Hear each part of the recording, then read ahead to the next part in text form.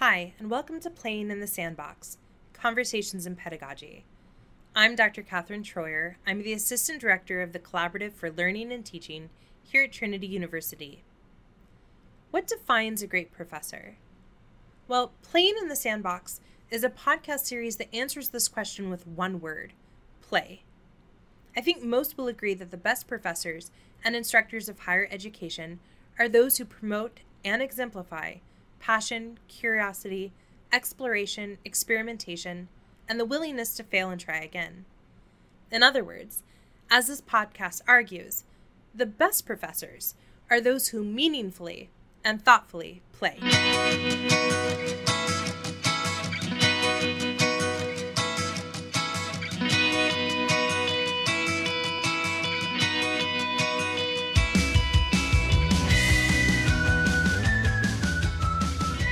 This is episode 1, entitled, It's Time to Play.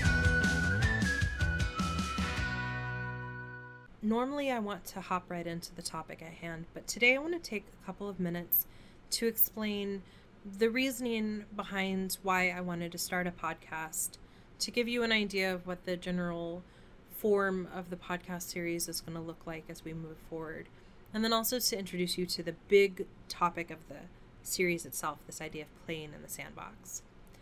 There are a couple of reasons for why I thought a podcast might be an intriguing option of the services that the collaborative offered.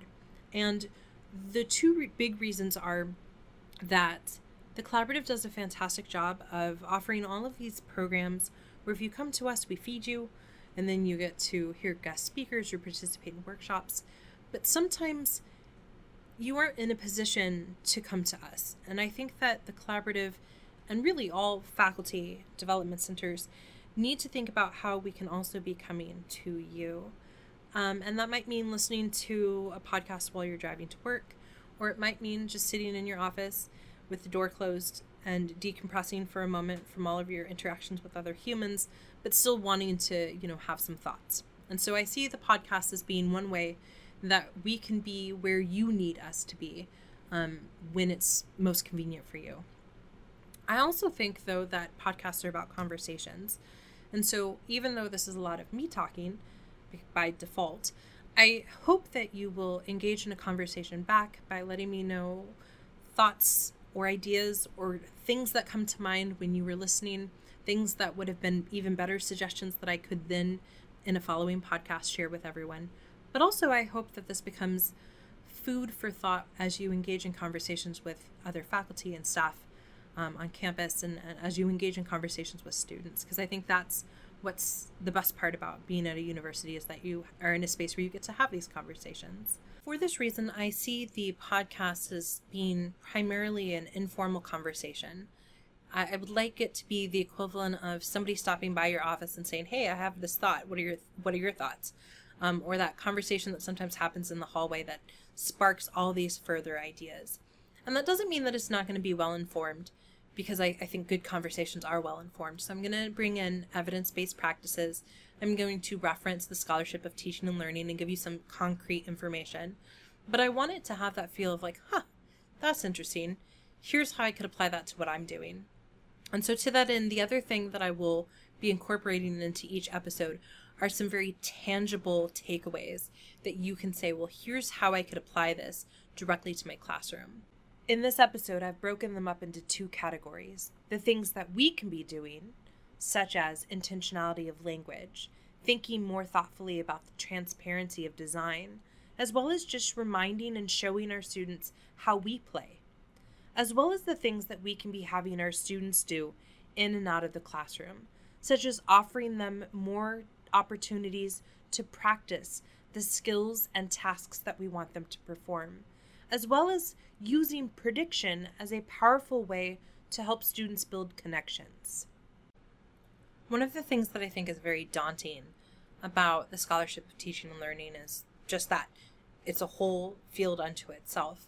And there's so much out there that it's almost impossible to dedicate your life to that and your content area. Not without giving up family or something like that, right? It's just so much. And I think it's daunting even for people like in my position where that's what we're engaging with on a daily basis, because again, there's just so much out there. So I was thinking, how do I share all of these seemingly disparate techniques and best practices and evidence-based methodologies and not have it feel like this just sort of hodgepodge of, I hope something that I say helps. And I kept coming back to this idea of play. Because to me, play is the sort of fundamental way that we can think about the things that are most effective and least effective in getting our students to learn. It becomes a way to think about why we chose our fields ourselves. It just sort of becomes this really grounding principle. And of course, the title, Playing in the Sandbox, is a little like on the nose because, here in the collaborative, we actually have a space called the Sandbox, so it works really nicely in that respect because it's like this, hey, you should come visit us sort of subtle, not so subtle message. But it's more than that, because as I was thinking about this idea of like, what is the sandbox for and where do we play and why do we talk about playing in the sandbox? It reminded me of this conversation that I watched a video on by this band called OK Go. OK Go is a band that makes good music and fantastic music videos. They have one where a car makes all of the different instrument sounds. They have one that's in zero gravity. They have one that the entire sequence of events only takes a couple of seconds, and then they make it down into slow-mo. If you have a minute, you should definitely watch some of their music videos. But because that's kind of what they're known for, one of the questions I get asked all the time, of course, is, well, where do you come up with your ideas? And they had this to say. So this is a direct quote from them. So what we do is try to identify some place where there might just be a ton of those untried ideas. We try to find a sandbox, and then we gamble a whole bunch of our resources on getting in that sandbox and playing. Because we have to trust that it's the process in the sandbox that will reveal to us which ideas are not only surprising, but surprisingly reliable. There's something almost haunting to me about that description, because when I heard it, I was like, yes, this is what makes me all excited. This is what makes me passionate about what I'm doing at a university. And again, I think that the actual sandbox that the collaborative has becomes a perfect space to be thinking about some of these ideas and to be seeing which ones are surprising and which ones are surprisingly reliable. But I want to argue that it shouldn't just be the literal sandbox room in the library that we think of as being our place to play. We need to start thinking about the entire university as this place where play can happen thoughtfully and meaningfully. So I'll explain why play and all of that in just a minute, but just because thesis statements make me happy, the thesis statement for today's podcast is essentially that play is not just something that's fun or interesting, but it is actually fundamental to our successes as researchers, as teachers, and as advocates for a liberal arts education. And so today's entire podcast, and really in some ways the entire series, is going to be predicated on this idea that play is fundamental to our success. Before I jump into the goodness of play, I feel like it's worth addressing the counter argument, because I can hear that perspective screaming in the back of my head, but have you considered this, Katie? Or riddle me that. And so I want to address those big red flags that might be flashing as you hear what will essentially be me going on for several more minutes about the goodness that is play. So the first thing that I want to make clear is that I'm not talking about something that is silly, nor am I advocating that we cease the seriousness of what we're doing here on campus.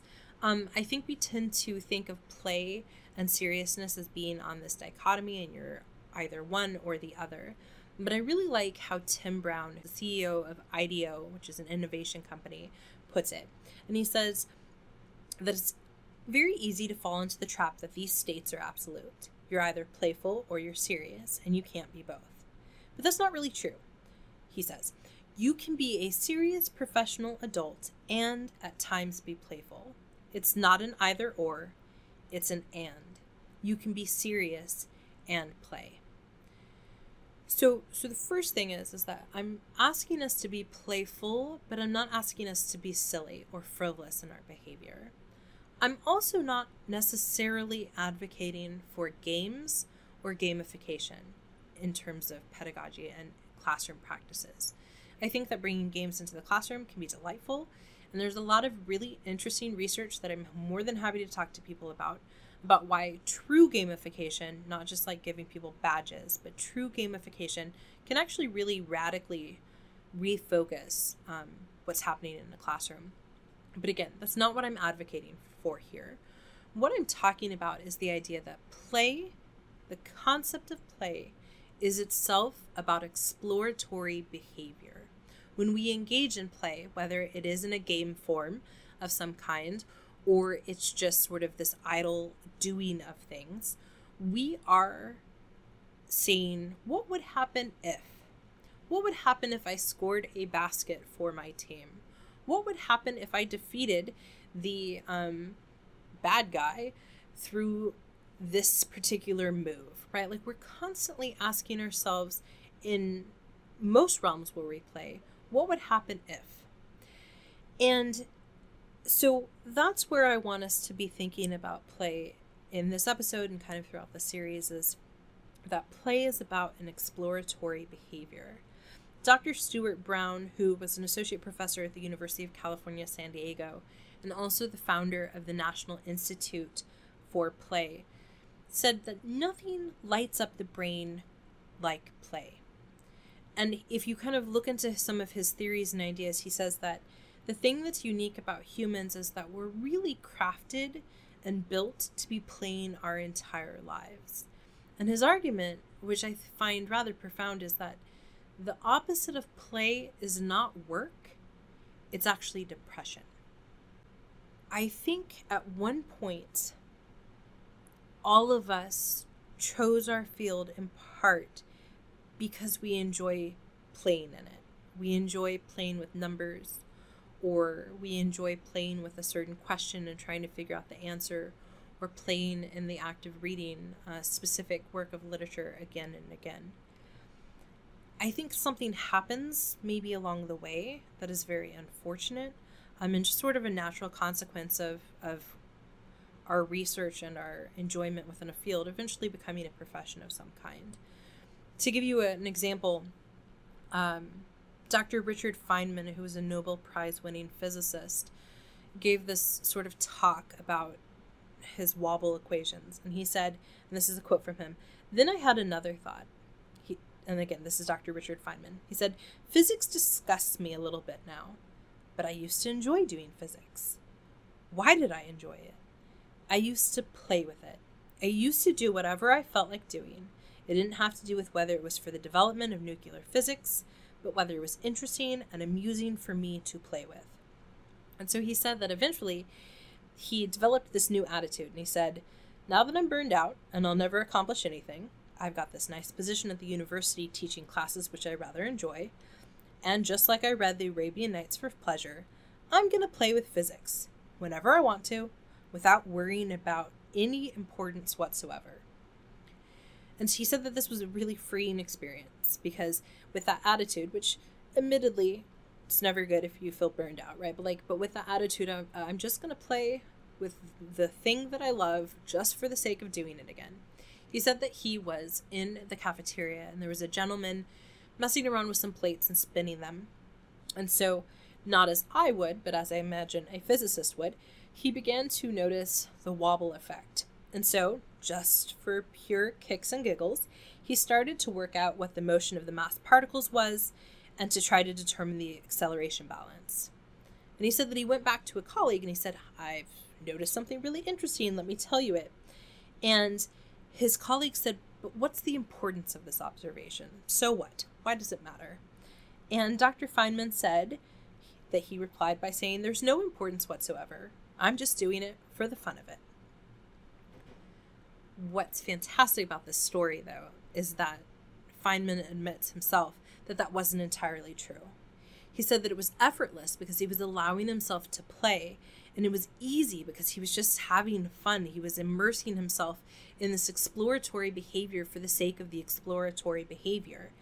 And there was really in his mind no obvious importance in playing with this wobble effect.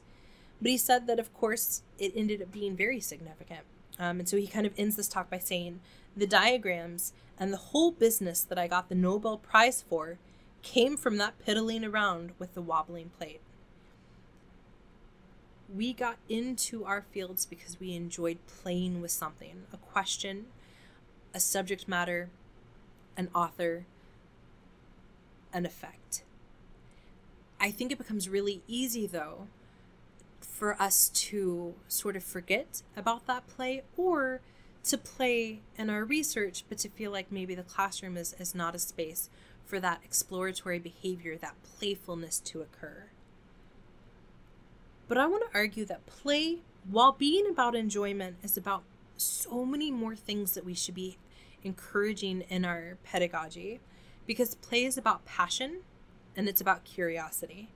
It's about forming connections between thoughts, and it's about building a sense of community. It's about dialogue. And ultimately, it's about a willingness to be wrong until you can be right. To me, that is exactly what I want my students to walk away with in terms of their understanding of a topic. I want them to know that it is okay to keep working on a problem, but to do so with curiosity and passion. I want them to want to have a dialogue because they're that excited about the subject matter. So hopefully by now I've convinced you that play can be important, that play can be meaningful. So if you're buying the argument so far, you might be beginning to wonder, well, then how do we play? How do we sort of rethink what's happening in our classroom and our interactions with students to frame it within this idea of play? And the answer is to be serious about play, to think very meaningfully and thoughtfully about the fact that play has very specific rules and rhythms. There are different forms and different purposes for different types of play. And it's something that we don't just say, okay, time to play, but we think very meaningfully about what does it mean to be playing in this moment? Does it mean experiments and constantly, getting it incorrect and doing it again? Does it mean collaboration? So I do my part and then I pass figuratively the ball to someone else and then they do their part, right? It's about thinking about what it is that we're wanting to get out of this particular activity of play. The only way to play in the classroom, in our research, in the general world around us is honestly, I think, through experimentation. It is hard, very hard, to not want to just do things that you know for sure work in the classroom because you want your students to be successful, because you want, course evaluations to be positive. But I think we need to be more open to this idea that playing on our end of things, even before we develop a space of play for our students, needs to be a willingness to say, I'm going to give this a try. I'm going to see what will happen when I take this new evidence-based theory and incorporate it into my daily activities in the classroom. So what I'm advocating for is this idea of creating spaces intentionally and thoughtfully that encourage and allow for exploration, inspiration, perspective, and growth. And that, I think, are spaces of play. And don't get me wrong, eventually, as no doubt you are already beginning to think about because of where we are in the semester, grades have to be assigned, assessments of knowledge have to be measured. But I don't think that any of that is mutually exclusive with play, because play always has consequences. There are always risks, rewards, and failures associated with an act of play. And play, when done correctly, requires dedicated effort and practice. So what we're asking and what we're developing as a sort of space of play is essentially the same things that we want from our students now. It's just framing it differently and being more thoughtful about why we do the things we do.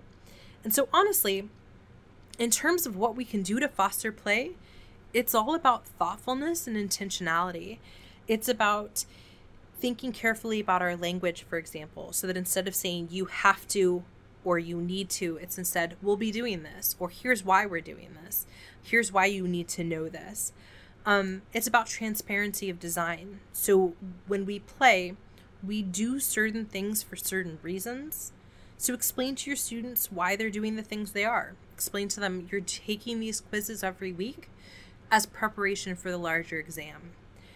The specific formatting guide that I'm having you follow is not just because it's to demonstrate the interests of the discipline in which you're writing and its emphasis on dates or locations. Let them know that the research paper is just not the thing one does at the end of a seminar class, but rather it's the continuation of a conversation that they've been having all semester long. What I find so meaningful about this framework of play as a way of thinking about our pedagogy is that we don't forget the cause-effect relationship that leads to success in play. We don't just tell people, hey, be sure to put that ball in that hoop. Sometime later, maybe I'll tell you why. We say, put that ball into that hoop because that's how you score points. And I think it's easy as faculty to know the reasons why we do things and why we assign things, but to maybe not have articulated that relationship of here's what I'm having you do and here's how it's a indicator or a step in terms of success as you're playing and engaging in this exploratory behavior. And I think one of the best ways we can remind ourselves to think about things in terms of play and to articulate our ideas in the same way that we very clearly do when we're playing is to remember that because we are playing, our students should know about this playful aspect. They should see what excites us. This doesn't mean that we have a captive audience. This doesn't mean that you should present them with 50 minutes of what will become a conference paper. But it does mean tell them what's working in your lab. Tell them how your subject matter pertains to the research that they're doing in the slightly different class subject. Or think about creating some sort of experiment or study that you can run alongside your students so that instead of it being as you work on your annotated bibliographies, you should know this. Instead, it's as we all do our annotated bibliographies, pay attention to this. And then you come back and you report out. One of the things I found that was really interesting in doing reading in preparation for this class was this. Here's how I think I might incorporate it into something I'm currently working on. We get excited when we are around people who are excited about something. And if you have someone who is showing you how to be both successful and playful, then you're going to be inspired by that model. And I think that's what we want students to start thinking about, is not just the content that we're presenting them with, but how to be successful with that content. This leads to what needs to be a much longer conversation about the strengths and advantages of lectures and the strengths and advantages of more interactive learning. For now, in this framework of play, as we start to introduce this topic of how we can think about play in a moving forward, I just want to remind you that when we play, it is never just learning or doing. It is always a combination of both. There's a fantastic Bollywood film called Lagan. It is a 3-hour musical about the game of cricket. And it's as delightful as it sounds, and if that doesn't sound delightful, it really is a great film. Watching that film, I realized I knew nothing about cricket. But watching it, I had a sense of what it means when they're running back and forth and what it means to bat. But I didn't know why they were running back and forth so much, because it didn't make sense to me with my baseball mindset until I went online and read the directions. Now, when I watch that movie, I understand why they're doing the things that they're doing, but I still would not be able to play the game professionally without doing it some, right? So we need to think about the fact that when it comes to play, it is about learning and doing. That the best players are those who understand the principles and theories and have had a chance to practice them as well. And so again, what we do and what works in play works in playful practices in the classroom as well. And so what can we do to have our students play? Practice. Have them engage in practice. Have low stakes assignments. If we have something specific that we want them to do at the end of the semester, give them multiple attempts at that same task or that same type of task so that they can practice that skill set. Play is not always easy, but we're willing to do it until we get it right because it is framed within a space of trying, failing, revising, and trying differently. Peter Brown et al. Have a 2014 book called Make It Stick, The Science of Successful Learning, in which they talk about the fact that we need to get people to start thinking of failure as not the antithesis of learning, but as a stage of learning. And if we do it right, they say, then people who are helped to understand that effort and learning together change the brain will learn to view failure as a sign of effort and as a turn in the road, rather than as a measure of inability and the end of the road. And so we need to build into our courses as much opportunities for practice as possible, just as we do each and every time we engage in an active play. If I were to sum up what it is about this framework of play that I find so intriguing and such a useful way of analyzing and thinking about pedagogy, it would be this. There are things that we do in play that, while they aren't natural, as in we have to work at them, feel natural and feel as though they are an obvious component. For example, connections. When we're playing, we're constantly building connections and seeing that as an integral part of the experience.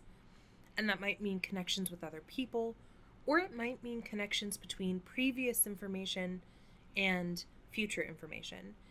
When we're playing, we work at that skill set of building those connections because we understand how important it is and how it's just this natural component of playing successfully. But I think a lot of times in the classroom, especially, building connections doesn't become as clear or as obvious of a skill set that is absolutely critical to success. A lot of times, faculty will say, students are really good at memorizing content, but they don't seem to be able to apply it. They don't seem to be able to engage in those higher order thinking skills. Why not? And the answer, honestly, is connections, or in this case, the failure to make connections. In the book, How Learning Works, the authors argue that one of the biggest things that separates an expert in a field in terms of knowledge and a novice in the field in terms of knowledge is how those knowledge organizations are built. And so they argue that one of the important differences is that there is a difference in the number or density of connections among concepts, facts, and skills that experts versus novices know. And what that means, or what they seem to be articulating in that part of their book, is this idea that a novice receives new information that goes, oh, okay, that's interesting. Where do I put that? How do I make that piece of information meaningful with what I learned last week, with what I'm going to learn next week, with what the entire course is over? Whereas experts, we take a piece of information, we go, that's interesting, because I see some excellent connections between this and something I was thinking about last week and something I was thinking about in conjunction with this other thing that's related. In other words, we're constantly taking new pieces of information and building it into an existing repository that is suddenly linked by all of these new elements. And that's really what we want our students to get to in terms of where they're at by the end of a course, is we want them to be able to say, here's how this piece of information fits into the bigger picture of the course, into the bigger picture of my time as a major in this discipline, or in my time as a student in a liberal arts education. This is our ultimate goal, is helping students to build connections. But how do we do it? I'm actually going to pause for a second and make this a little bit less rhetorical of a question and give you an opportunity to actually try to come up with an answer to how do we get our students to build connections?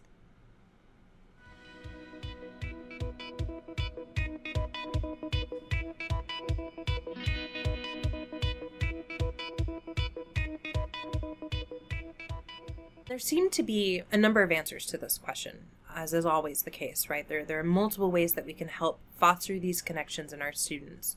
One of them is this idea of giving students partial notes or partial outline. Studies have suggested that students do better when they have partial notes than when they actually get all the notes from their instructor. And the reason why is because they are then forced to build connections to connect the dots on their own, but they also have a framework that the teacher said, well, here's the big picture. It's your job to connect the dots in between the little things. The method I want to talk to you about today, though, is actually something that I had you do during that moment of silence, and that is prediction. And what's great about prediction is that it is just as usable of a method in humanities classes as it is STEM classes, in lecture-based classes as it is discussion-based classes. This is a really versatile tool to use. So Benedict Carey wrote in a book called How We Learn in 2014, and he also in 2014 wrote an article called Why Flunking Exams is Actually a Good Thing. And in that article, he talked about the power of what he called predictive activities. And he said these, and this is a quote from him, reshape our mental networks by embedding unfamiliar concepts into quests we at least partially comprehend. Even if the question is not entirely clear and its solution unknown, a guess will in itself begin to link the questions to possible answers. And those networks light up like Christmas lights when we hear the concepts again. Right? So what Carey is talking about there is this idea that one of the ways to build connections is to force students to make those connections themselves by saying, okay, here is a previous piece of information. Now I want for you to posit a possible connection to this future set of information, to this future question, to this future answer. And this does not have to be a large part of your course design, right? This doesn't have to take up a huge part of those 50 minutes or 75 minutes that you have. In fact, James M. Lang, who wrote the book Small Teaching, suggests that predictive activities are a great 5 to 15 minute way that you can help build connections, do something very impactful, but have this sort of low stakes on your end of things in terms of time commitment. Now, there are a couple of things to keep in mind as far as predictions are concerned. The first is that surprisingly enough, studies suggest that wrong predictions do not actually seem to harm future learning, so long, and this is a big caveat, as learners receive immediate, that same class period, the next class period, right, really immediate feedback on the accuracy of their predictions so that they can make sure that those wrong answers don't leave deeper impressions in their brain than necessary. There are lots of ways that this prediction and the power of prediction can work in your class. But to think back to the idea of play, we say all the time, I bet I could get more points than you. I bet I can get there faster than you. Right? This is something that we do all the time. We make these predictions about, I bet I will win this game. I bet I will play harder than you. And we do that in part because it sparks our curiosity. Suddenly we have stakes in things, right? So I think that this is one of the reasons why something like fantasy football is so popular, because it's all about making connections between information you know and future possible outcomes, and then having a stake in whether or not your prediction is correct. And there's lots of different ways that we can engage in prediction activities. Poll everywhere questions, right? Okay, what do you think is the answer to this question? Everyone pulls in, and then you say, okay, here's the answer. What are your thoughts? Pre-tests. Give them tests before you actually get to some information and ask them to try to make connections. Give them a problem based on future content that you're going to teach them, but see if they can try to figure part of it out using past information. Because most classes that we teach are scaffolded. You're using the skill sets of Section A to help you in Section B. And what I like about this idea of the predictive activities is that it also lends itself just as nicely to STEM as it does to the humanities. So there are not as many opportunities usually in the humanities for, can you solve this problem based on previous information? But you could do things like, what do you think was the outcome of this battle based on your prior knowledge about this civilization? Having read chapters 1 and 2 of this novel, what do you think is going to happen to this character? And actually forcing students to make that sort of interaction, to have that engagement, what it does is it sparks curiosity. It sparks this interest in using existing information to inform our thoughts about new or unexpected situations and information. And essentially, it's about making us be players that are actively involved rather than just sort of passive recipients of information. We are forced to build those connections. So this brings me to the end of episode 1. I started by introducing why I think play is an important and useful framework for having conversations about pedagogy. Then I offered some arguments about how play is something that can and should be taken very seriously, before moving into some tangible ways that we can have ourselves be playful through transparency of design and through showing our students that we're playing as well as learning, as well as some things we can have our students do to engage them in play, from giving them more opportunities for practice to allowing them, encouraging them, maybe even requiring them to predict future outcomes and to make connections based on previous and prior knowledge. As this podcast series moves forward, play is not going to be the explicit topic of conversation to the degree that it was for this first episode. Instead, it's going to become a framework for the conversations that we're having about pedagogy and about the scholarship of teaching and learning. And that's because I believe when we think of the adjectives that define us or that we aspire to when we think about who we are as professors, I think that in addition to terms like thoughtful, insightful, encouraging, focused, intelligent, we should add the word playful to the list. And what that means is that you're willing, maybe afraid, but willing nevertheless to try out new ideas, to refine and explore and experiment with new and innovative pedagogical techniques. And ultimately, it means that you are willing and excited by this idea of not just teaching students information, but teaching them how to themselves meaningfully, thoughtfully, and seriously play. Please join me next month for episode 2, Turning Group Work into Teamwork, or what we can do about the fact that everyone hates being in a group.